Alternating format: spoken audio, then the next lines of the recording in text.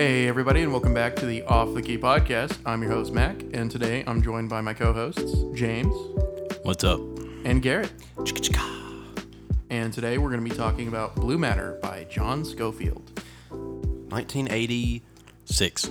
Yes, sir. It was 1986. So, who is John Scofield? He was actually still is. I believe he's still active, isn't he? Yeah. Yes, he's still alive, still playing music. What a beast. Actually saw him live with Government Mule one time. That was a great show. Did you great really? show. Dude, that's pretty sick, actually. Yeah. But Scofield is an American guitarist and a composer, and he's mostly known for his work with Miles Davis. But he's worked with so many prominent jazz figures, and even prominent musicians outside of jazz, like John Mayer and a few others. But he's also worked with like Herbie Hancock, George Duke, Joe Lovano, Joe Henderson, Eddie Harris. I mean, this guy's catalog is like repertoire is like top of the line. Almost legendary. Now, was he Miles Davis? Did they do like a collab, or was he like Miles Davis's like touring guitar? Yeah, like, he was Miles' guitar man, basically his side man for like a long time. Yeah. It was like That's hot. 40 or 50 years or some shit like that. I don't remember the exact numbers, but Yeah, dude, he's did not know been that. around. Yeah, he's been around. this man has been around the block. There is no denying that. I love his choice in guitars. He's always using these like big body, like hollow body guitars, and just get some great sounds out of it. Yeah. And Yeah, definitely. That's one thing I do really like about Scofield, and I know we haven't gotten to the album yet, but his tone, like his guitar tones, Perfect. Like they're so distinctive, and like every time I listen to it, like I know that's Scofield. Oh, slow Sco. Not to mention the style. Some may call it noodly. I don't think it's all that But- noodly. It does get noodly at times. We'll talk At about times, that. yeah. Especially on this album, I believe. I'd have to agree. But yeah, this is actually John Scofield's 10th studio album. Gosh, wow. Yeah, he started releasing solo projects in like the late 70s, I believe. Typical jazz musician. Yeah, I mean, most jazz musicians in general have like hundreds. Doing their best Buckethead impersonation. Pretty much. Yeah, but It might be the other way around, I think.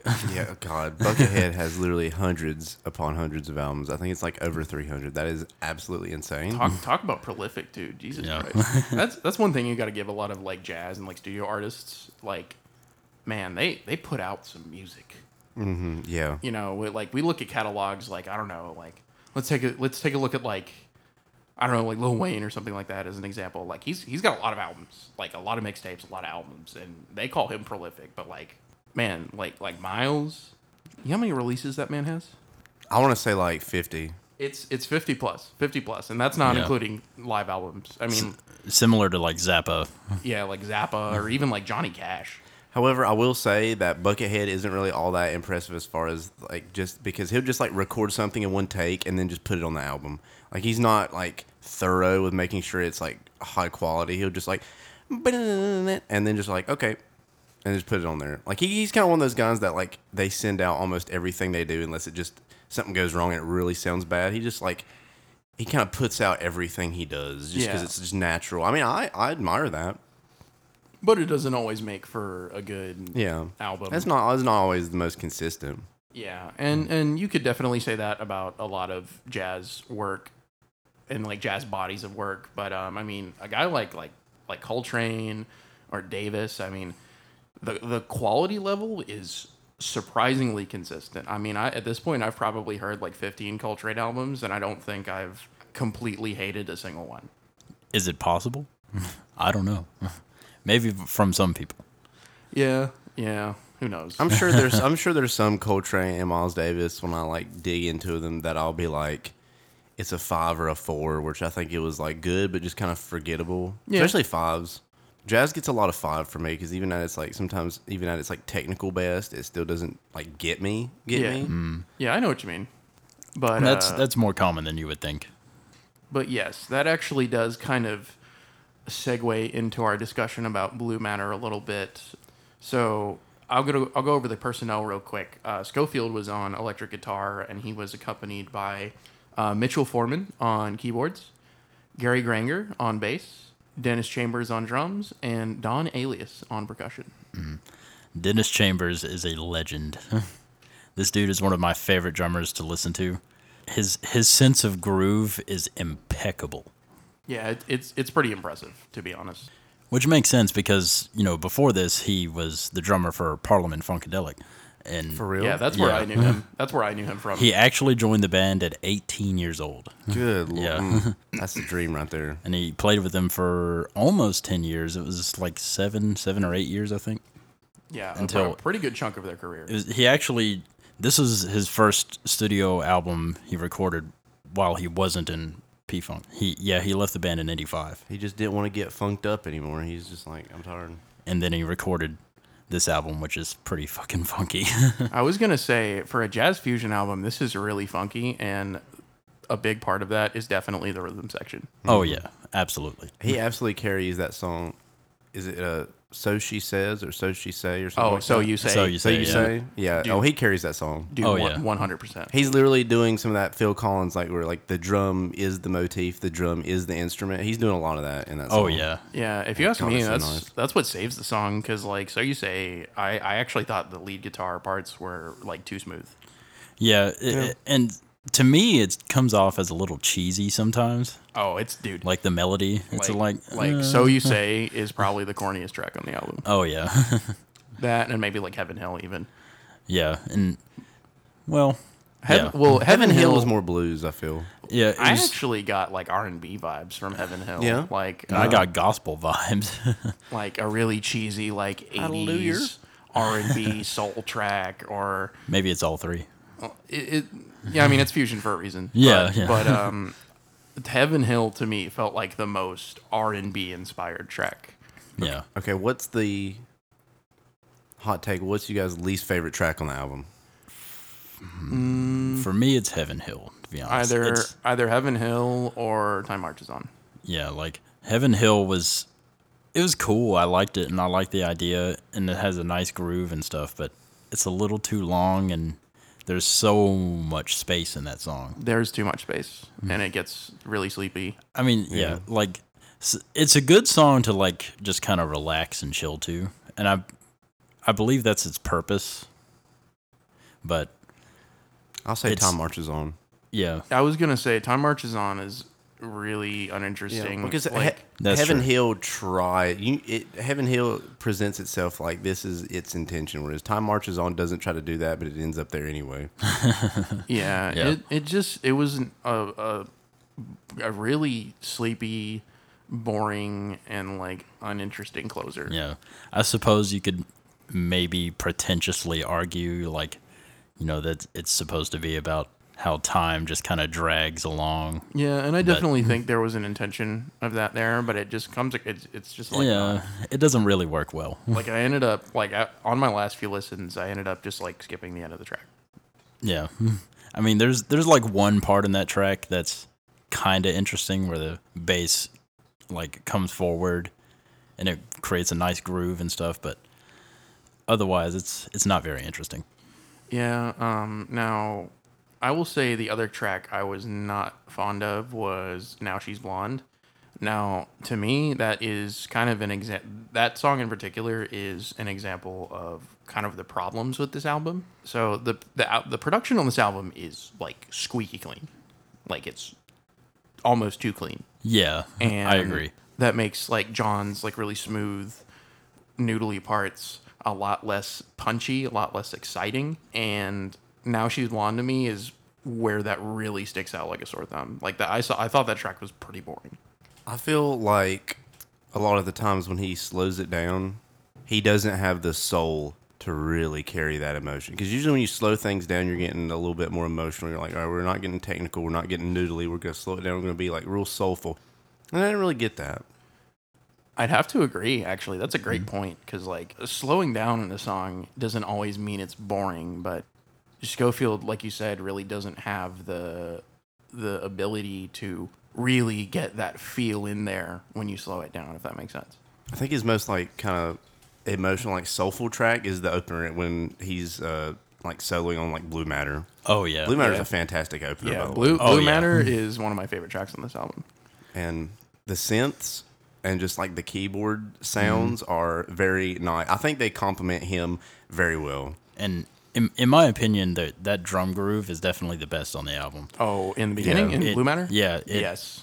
It definitely carries that song. I don't want to say carries the song, but it makes the song exceptional. It gives the song that stank that you're looking for. Yes, exactly. Like that funky, laid back, easygoing, but still groovy kind of jam that I really like from Scofield. If that slap bass. Oh yeah. Oh yeah, And the bass lines on this album or on that song are awesome. No, and I also appreciate that the bass was kind of like more in the front than it is on some of the other tracks because it's like rubbery and thick and like fat and it's satisfying. Yeah, absolutely. And I love how like in sync Dennis and Gary are on that song. They're so perfectly together. It's almost as if their brains are connected. Yeah, their chemistry on this album is impressive. Yeah, honestly, it's throughout the album. Yeah, this is true. Man, it's really the thing that drew me into this album more than anything. The rhythm section really shines throughout the entire album, and I believe that's what makes it stand out to me among a lot of other Scofield's albums. I'd have to agree. On my initial listens of this album, I wasn't too impressed. I'm not gonna lie, man. Yeah. But listening to it back a few more times and really dissecting like each part of the band like song composition, it is the rhythm section that drives it. Absolutely. My hot take for this album is that they absolutely carry Scofield on this album. I don't know, man. I think Scofield has some good moments. Like Trim, I actually really like Scofield's part on Trim. Like towards the 2.5, 3 minute mark. Oh yeah. Yeah, where he starts like soloing, and he does get kind of noodly, but he's like really playing into it. You know, it's got that emotional like, and I hate to use this word again, but stank. Yeah, Stank. He really does get into it on that one, and Like- of course, Dennis's solo at the end is incredible. And one thing, so I actually really like Trim, and here's the reason why. To me, that was the most jazz track of the track list. Like the structure. So the structure of this is very jazz. It's not really jazz fusion. To me, this could totally be like just a classic jazz track. Interesting. Like everyone gets a moment to shine. It's organic. Yeah. They're kind of jamming and letting everyone go around the room and get a moment to shine.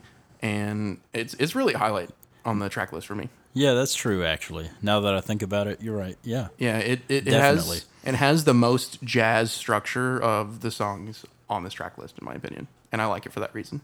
And I like that because the thing I dislike about jazz the most as like a genre, whether it be jazz or like jazz fusion, is that we talked about him getting noodly at some parts, but you cannot have multiple people noodle at the same time. You have to keep a pocket. You cannot have more than one musician that is getting out of the pocket that is showing like flair at one moment in time. I think this album does a really good job that no one is really getting out of that groove, getting out of that pocket, but like one at a time. Like when jazz, like I know like there's like whole genre, like freeform jazz is literally just everyone just flaring all at once. Like everyone turns into their respective Keith Moon all at the same time. Yeah. But like this album is really good about staying in the pocket. Like you get your turn. It's like Oprah, you get a turn and you get a turn and you get a turn. Yes. And that's nice because when two people are doing it at once, it is honestly just kind of sounds like a train wreck. Yeah, especially in jazz. I'd have to agree. Now that being said, like people like in more open music like that, getting out of the pocket, I don't think it's always a bad thing. I just think there definitely needs to be somebody holding things together. Yeah. You know what I mean? Of course, the math rock fan would say that. I mean, you caught me red-handed, but it's true. And we gotta have that groove, man. We gotta lay it down. And okay, I'm gonna get on a little bit of a soapbox here, but like math rock has a groove. You just have to find it. It's a little harder to find. That's all. Now sometimes I will agree with you guys. It's just a wall of fucking noise, and it's just noodling and everyone making awful sounds, but just going ape shit. And sometimes that's cool. I actually think sometimes that can be really cool and like crazy and manic and awesome. But there's also times where I'm like, this is just awful. Well, my thoughts is that sometimes math rock is like on the opposite side of what it's supposed to be. Like when I hear math rock, I was thinking like really angular riffs that have like a repetitive groove that gets laid down, like kind of like Piglet. And I was like, oh, so that's what math rock is. And then sometimes it's like all over the place and it's a wall of noise and you can't find the groove. So I'm like, what's the thesis statement? Like sometimes it's on one side and sometimes it's on the complete other side of the wall. And it's so interesting that a genre can be like completely antithetical to what it's trying to be. Yeah, and it's almost like it should have some subgenres. I feel like it does. Yeah. Oh, It it does. does. It's got plenty, but it's very hard to like define because there is like so Yeah. much bleed through. I can like excuse my ignorance, but yeah, Well, Max School I is didn't right even. quick. Yeah, I have opinions on that. So there are subgenres, and a lot of the times, a lot of bands will flirt with math rock. They won't fully commit to it. A lot of J rock. A lot of J rock flirts with math rock, and that's why I actually really like a lot of J rock. Now, Toe, I would call them a true blue like math rock band, but they incorporate elements of like soul, A lot of jazz. and jazz, and jazz. Like math rock has heavy influence in jazz, Oh yeah. and that without a doubt. And that's one thing that I think makes the genre really cool is it's kind of like jazz, but through a rock lens, like a step further than jazz fusion, almost. Just yeah, bit more intense, basically. Yeah, and at its core, the genre is all about throwing curveballs at the listener, playing with their musical expectations. And that can come in many forms. And that's why the genre can sometimes be really hard to pin down. Like they play with a lot of really odd time signatures and switching time signatures throughout songs, polyrhythms, the whole nine yards, really complicated like riffs and rhythms and melodies, and it can be a lot. It can be a lot. It can be jarring to the listener, and especially if you're not like used to experimental music, it can really throw people off. But that's kind of the point. Right. I know that sounds pretentious, but it's true. It's meant to play with your musical expectations, and there is beauty in that. And I think there's something that can be said musically in that, Yeah. and that's why I like the genre. I imagine that's one reason why you loved the Nag so much. Yes. Oh yeah. Yeah. Honestly, that's like even me too. Like I believe that's the best track on the album. 100% the best track on the album. Yeah. However, I do have a hot take. They could have easily ruined the Nag Oh yeah. by doing this. Now it's really fast, and then you have that really like Insane bass aggressive line. jazz bass line. Now, if Scofield or even the drummer like is also trying to do some stuff that's equally as crazy as the bass line, it can easily get that kind of like noodly freeform jazz sound. If the rhythm section wasn't so tight and Scofield wasn't so like doing his kind of like slow groove, and if he decided to go crazy too, it would sound bad. It would sound really bad. But they made it just blend together, just perfect. Yeah. That's that stuff like that is really easy to ruin in jazz when someone is trying to noodle too. Yeah, If you want and to have a it's- guy noodle, make it one guy at a time. Right. Yeah. It's difficult to do. Like that's really the sign of true professional musicians is just it sounds like they're all going apeshit, but really they are Yeah. all holding it down. Yeah, there's a clear structure, even if you might not hear it the Yeah. first time. But and I know we were on that lengthy tangent about math rock, but it's kind of related. It's kind of related because math rock has influence in that. But anyway, like the Nag, favorite track on the album. I put it on my playlist. I actually put it on. So I've been making these like weekly mixes on Spotify for myself, and I put it on that playlist. Awesome. I go back to it regularly. Nice. It's concise, and it really displays what I enjoy about jazz fusion as a genre. Were there any other tracks that made it on the playlist? Blue Matter Blue Matter, yeah. Yeah. and Trim actually. Yeah. About what I expected. Yeah. But yeah, I mean, now I know we really took a dump on the album in the beginning, but there is positive here. I mean, no one in this album in any way, shape, or form is incompetent. They are Yes. all Oh my God. extremely talented, top level professional musicians, and that on itself is like awesome. Like I personally love when guys like that get together and just make some good music. Oh yeah. Oh, yeah. That's definitely one of the greatest appeals in general of jazz fusion. There's just so much of that, like incredible jazz musicians getting together and just making an amazing album. Yeah. Now, does it always hit? No. No. but when it does, ooh boy. And the nag for me, that hit it right on the head. It's like, honestly, like, I kind of got like Snarky Puppy vibes from the nag. Oh yeah, Like Snarky Puppy they were probably influenced by Scofield in some way, shape, or form. oh for sure. And that's another band we're definitely getting to. I love that band, dude. Yeah, they're great. I really like We Like It Here. Man, that Dude, Larnell Lewis, he's like basically a younger and more, I don't want to say more energetic, but like, yeah, more energetic Dennis Chambers. Because Dennis is fast, but Larnell does some crazy shit. yeah, he really does. I remember the first time I heard a Snarky Puppy album, the thing that stuck out to me the most was Larnell Lewis. Like he is immensely talented. That's beside the point here. Now what tracks have we not discussed yet? I don't think we talked about. No, we talked about So You Say. Make Me. Yeah, that's another good one, I think. Make Me, I thought it was good. I didn't love it, but what I liked about it is it kind of picks up the sleepy energy from the previous two tracks. So You Say and Now She's Blonde are like probably the weakest point in the album. Besides Time Marches On. It's fun. I really like the electronic organ on this track. Yeah. A lot. It's fun, it's concise, and it's a nice like pick me up from the previous two tracks that were really sleepy. Yeah. Agreed. It was done that way on purpose, I'm sure. Because I mean, album structure is very, very thought out. Yeah, I'd have to agree. I understand that it was probably intentional for them to kind of give like a low point and like a break from all the insanity of the beginning of the track. Yeah. But it was just too low of a point for me. Like, I was listening to this last night and I started falling asleep during the So You Say. Like the middle of it. like the middle of it, yeah. Yeah. Because I will say that another big negative about this album is there are a lot of tracks where they sometimes get too repetitive.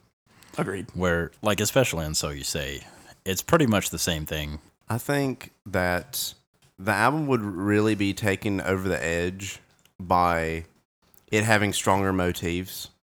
The strongest songs that we all kind of collectively agree upon, where that's like Blue Matter and The Nag, they all have strong motifs and like, I won't say riffs because jazz isn't really a genre built on like just straight up like repetitive riffs that carry songs. But like there's, Blue Matter has that, it's got that, and then The Nag has like that whole bass part. Like that is enough to revisit that. And the album needs more motifs that it could revisit every once in a while to keep everything fresh, to keep it crisp, to kind of bring us back in when we stray. Yeah. Well, we're kind of like, I'm not really feeling that. I'm falling asleep. Oh, no, I'm back. Yeah. It needs that. It needs more of that. Yeah, and that's actually an excellent point about why I feel like the tracks we pointed out don't really hit. Yeah, I agree. Yeah, there's nothing really like keeping your attention. Mm-hmm. Yeah. And you need that even on like the sleepy tracks, in my opinion. Agreed. Overall, how'd you guys feel about this album? Just curious. Garrett, you go first. You're gonna have the hot take here. Do you want me to give my rating or just my overall thoughts? Give me your overall thoughts. We'll get to ratings in a second. I was really gonna like tear this one a new one, but yeah, initially you were really shitting on this album, but it feels a whole lot, but not because it's bad, but because it was boring to me, and I think honestly that's even worse than. That's why I felt so strongly about it, because I was like really just wanted to like. I just get the strong urge, especially during like Now She's Blonde and like Time Marches On. I was just like, I could be listening to other stuff right now. I agree, and that kind of like hurts. That was like that's almost worse than just saying like, oh, this is just sometimes boring music is almost as worse than just it being just straight up bad. This is true. Hard agree. But on a recent second listen, I did find more stuff to enjoy. So I don't think this is a bad album by any stretch of the imagination. However, I also have to be very. I can't really be like super objective, like, oh, this is bad and this is bad, like and Justice for All, where there's like definite objective flaws. Like this album is like all subjective because these guys did a phenomenal job on their respective instruments, but it still just didn't like get me. And also, I'm very new to jazz. Besides like reggae subgenres, jazz is like the genre that I have explored the least in music.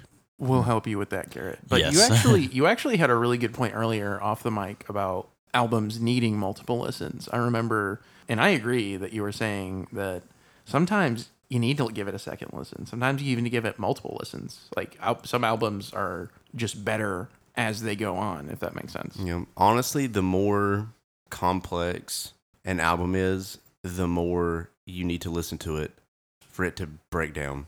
Whether that be something like a rap album where the wordplay is very dense, like Mad Villainy, whether it be a progressive rock album with a lot of layers, like some King Crimson albums, whether it be a jazz album where everything is technical and so fast that it kind of blisters by sometimes. They need multiple. I know that sometimes people use that as an excuse if someone didn't like their album, like, oh man, this album's trash. I'm like, no, bro, you just need another listen. Sometimes that's bad. Like if someone didn't like a Lil Uzi Vert album the first time, like it's not gonna get better on a second listen. No. But some stuff really does. Like a lot of my favorite albums of all time that I just hold in high regard, I did not get the first time. Now I didn't like hate it the first. I didn't hate it the first time, and then all of a sudden, wow, this is my favorite album. It's not going to go from night to day upon a listen, but I was just kind of like, It's a gradual thing. yeah, I was just like, yeah, not really. I don't know how I feel about this. Like a lot of Talking Heads albums are like that. A lot of King Crimson albums are like that. A lot of prog rock albums in general are like that. Yeah. 2112 by Rush took me a second listen.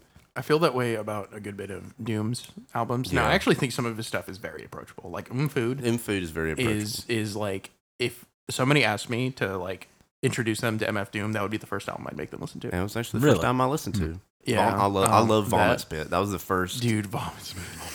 Oh my God. We're gonna talk about Food, Yeah. but We'll man, get to it. Man, Vomit Spit, Cookies, dude. That Cookie, song, yeah, mm. that song.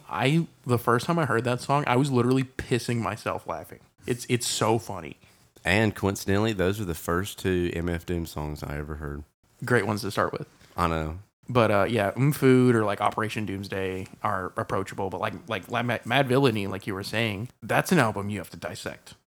And I'm not saying you Yes, can't. it's dense. I'm not saying you can't enjoy it on a first listen. Like when I first heard that album, it blew my mind. I was blown away by it. But I feel like I needed to listen to it again because I didn't get everything. In the case with a lot of jazz music, I feel the same way. What are some other? I'm curious to know like some other albums that it takes a little while, especially in kind of like the prog rock, like math rock, like jazz.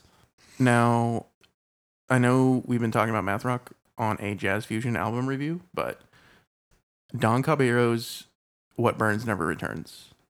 The first time I heard that album, I actually didn't like it, but something compelled me to keep going back because a lot of people like that album. And I was like, what am I missing here? What am I missing here? And then I started really paying attention to it and dissecting it. And now it's one of my favorite albums of all time. No exaggeration. I think the compositions, the creativity on that album is amazing. It's so unique.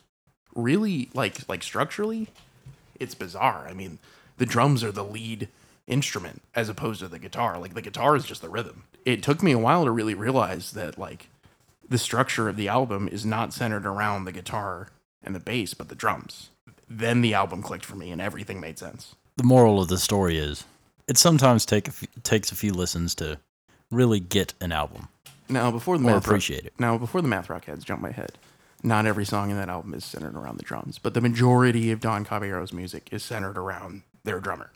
Now we talk about this in a jazz and progressive rock, and like all of these albums we've talked about like this are either just like really densely layered or really technical.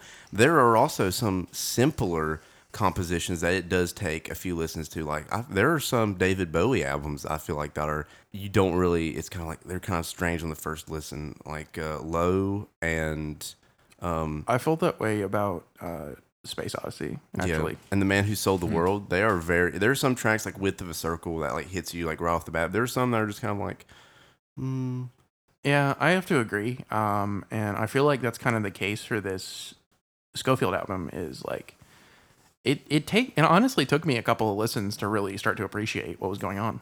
And with that, I will say, I guess I'll get into my overall thoughts here, but I thought it was solid. I thought it was initially I wasn't as crazy about it. I was going to give it like a 5. And some parts are forgettable. Now, everything here is clean. It's squeaky clean, almost to the point that it sounds like sanitized, and that really hurts it. Now, that doesn't mean it's bad by any stretch of the imagination. Like I said, we have a lot of great highlights here. Every person here is a great performer, excellent musician, and competence is displayed all around that you don't get a lot of the time of this level and this consistency. But that doesn't always make for a good song. It doesn't always make for a good, enjoyable experience. With that being said, there are still moments here that I enjoyed a lot, and I think that alone makes this album worth checking out. Scofield himself, I mean, he's just got a really unique sound that's like authentically his own, and even if he doesn't present his best work on this album, he's still a unique, talented, and really unmistakable jazz guitarist. Well said. Thanks, guys. What about you, James? What are your thoughts? For me, this album, the rhythm section is really what made it for me. I feel like every piece of music is kind of different depending on who listens to it. I mean, obviously, of course, but especially if you're a musician, like guitarists tend to appreciate and listen to other guitarists more, and drummers and bassists, they'll listen to more of the rhythm sections, or not necessarily listen to them more, but appreciate them more, you know, and that's what really drug me into this album. The bass and drums are just phenomenal, and they really set the standard for me, at least, for a lot of jazz fusion and just rhythm sections in general, like how they should be, how tight they should be. I'd have to agree. I mean, one of the best parts of this album is the chemistry between the rhythm section. It's impressive, and I feel like we harp on the rhythm section a lot, but it really matters. I mean, that's like to me, that's like the core, that's like the backbone of a lot of music in general. Absolutely. I mean, especially jazz and jazz fusion. Yes. Overall, like musically, I agree with both of you. Like there are a lot of points in this album that is just, it's kind of boring. It's not very interesting. There's a few highlights, but besides that, you're definitely correct about the production. It's almost too clean. It needs a little bit more rawness. Yeah, ironically, that plagues a lot of jazz fusion and like prog and it does. math rock. Yeah. And it just kind of comes with the territory because a lot of those guys are like total perfectionists. Oh, yes, absolutely. Yeah. Regardless, I'd still say it's a solid album. I would recommend it personally. I'm going to give it a 7 out of 10. Likewise, I'd say, about 6.5, 7. That's what I would say. What about you, Garrett? I mean, you're pretty run of the mill. 5.5 out of 10. Is that your rating? It's I was gonna give it a 6 upon second listen because I was like, oh, okay, I understand it. I'm vibing a little bit more with it. But then I thought, wait a minute, I gave Injustice for All a 6 out of 10, and I was like, I gave it a 6.5. You gave it, we gave it the same score. Yeah, I was the one that gave it a 6. Okay. Okay, I can give it. Can I give it like a 5.8 because it being like within 5.8. 5.8667. Remember, listeners, this is a totally subjective score. Oh yeah, from all of us. Because I felt my feelings on this were very average. Like if the band wasn't as tight and the rhythm section wasn't as good, this could easily be like a very 5, a very mid, like very baseline for me. And I got that feeling. It was like my thoughts is like very baseline, like that's why I gave it like a 5.56. I'll go ahead and raise it to 6. We're not trying to bully you into changing your score, but if you feel that way, I mean, it's totally fine, Garrett. Yeah, like we understand. It's like somewhere between like.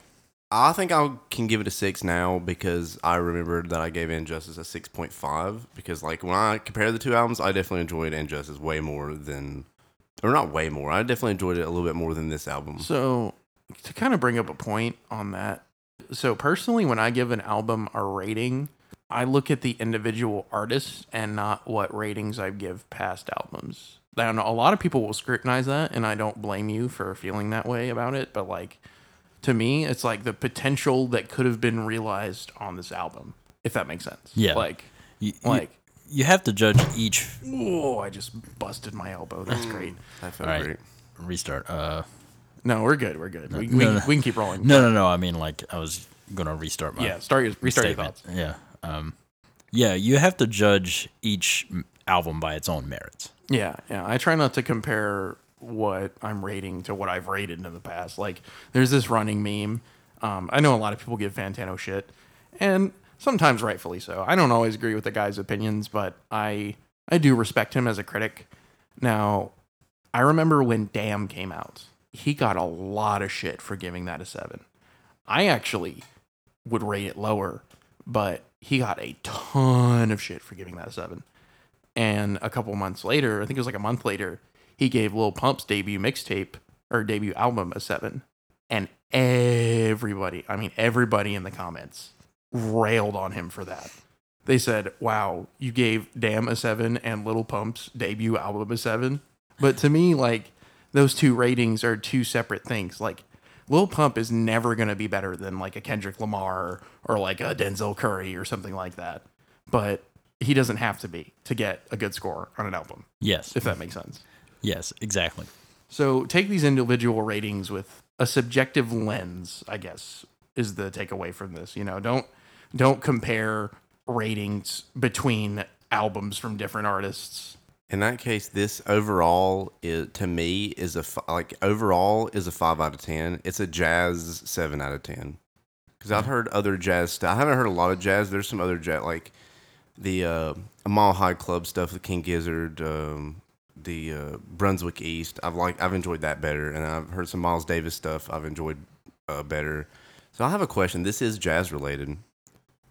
The Cowboy Bebop soundtrack, is that considered jazz? It's literally bebop. Bebop jazz? Yes. It's literally bebop jazz. Okay, Like, so there's definitely other jazz that I'd give like 7s and 8s to in the jazz scale. So I think this is, to me, in my heart of hearts, this feels like the absolute baseline for this. Like this is going to be my like straight up, like if I dislike it less than this album, then it'll get like negative scores. If I like it more than this album, it'll get in the positive. This feels like my absolute like baseline. This is your bar. This is my bar. That's fair. That's fair. I mean, it's not a bad album. I actually liked it a lot more than I did initially, and I think it's a good baseline. I'd say so. Because I feel like it has like equal parts like songs I thought were good, like Blue Matter and Nag, and equal parts like songs I didn't really like Time Marches On. I feel like this is like to me, it's just.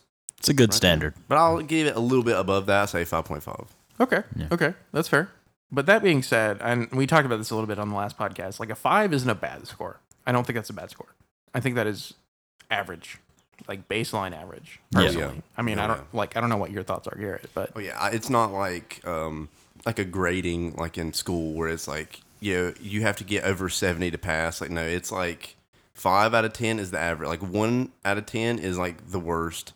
10 out of 10 is like the best you could get, and 5 out of 10 is right there in the middle. Yes, a scale of 1 to 10. Yeah, and again, you don't have to take it seriously. Sometimes I don't even take myself seriously.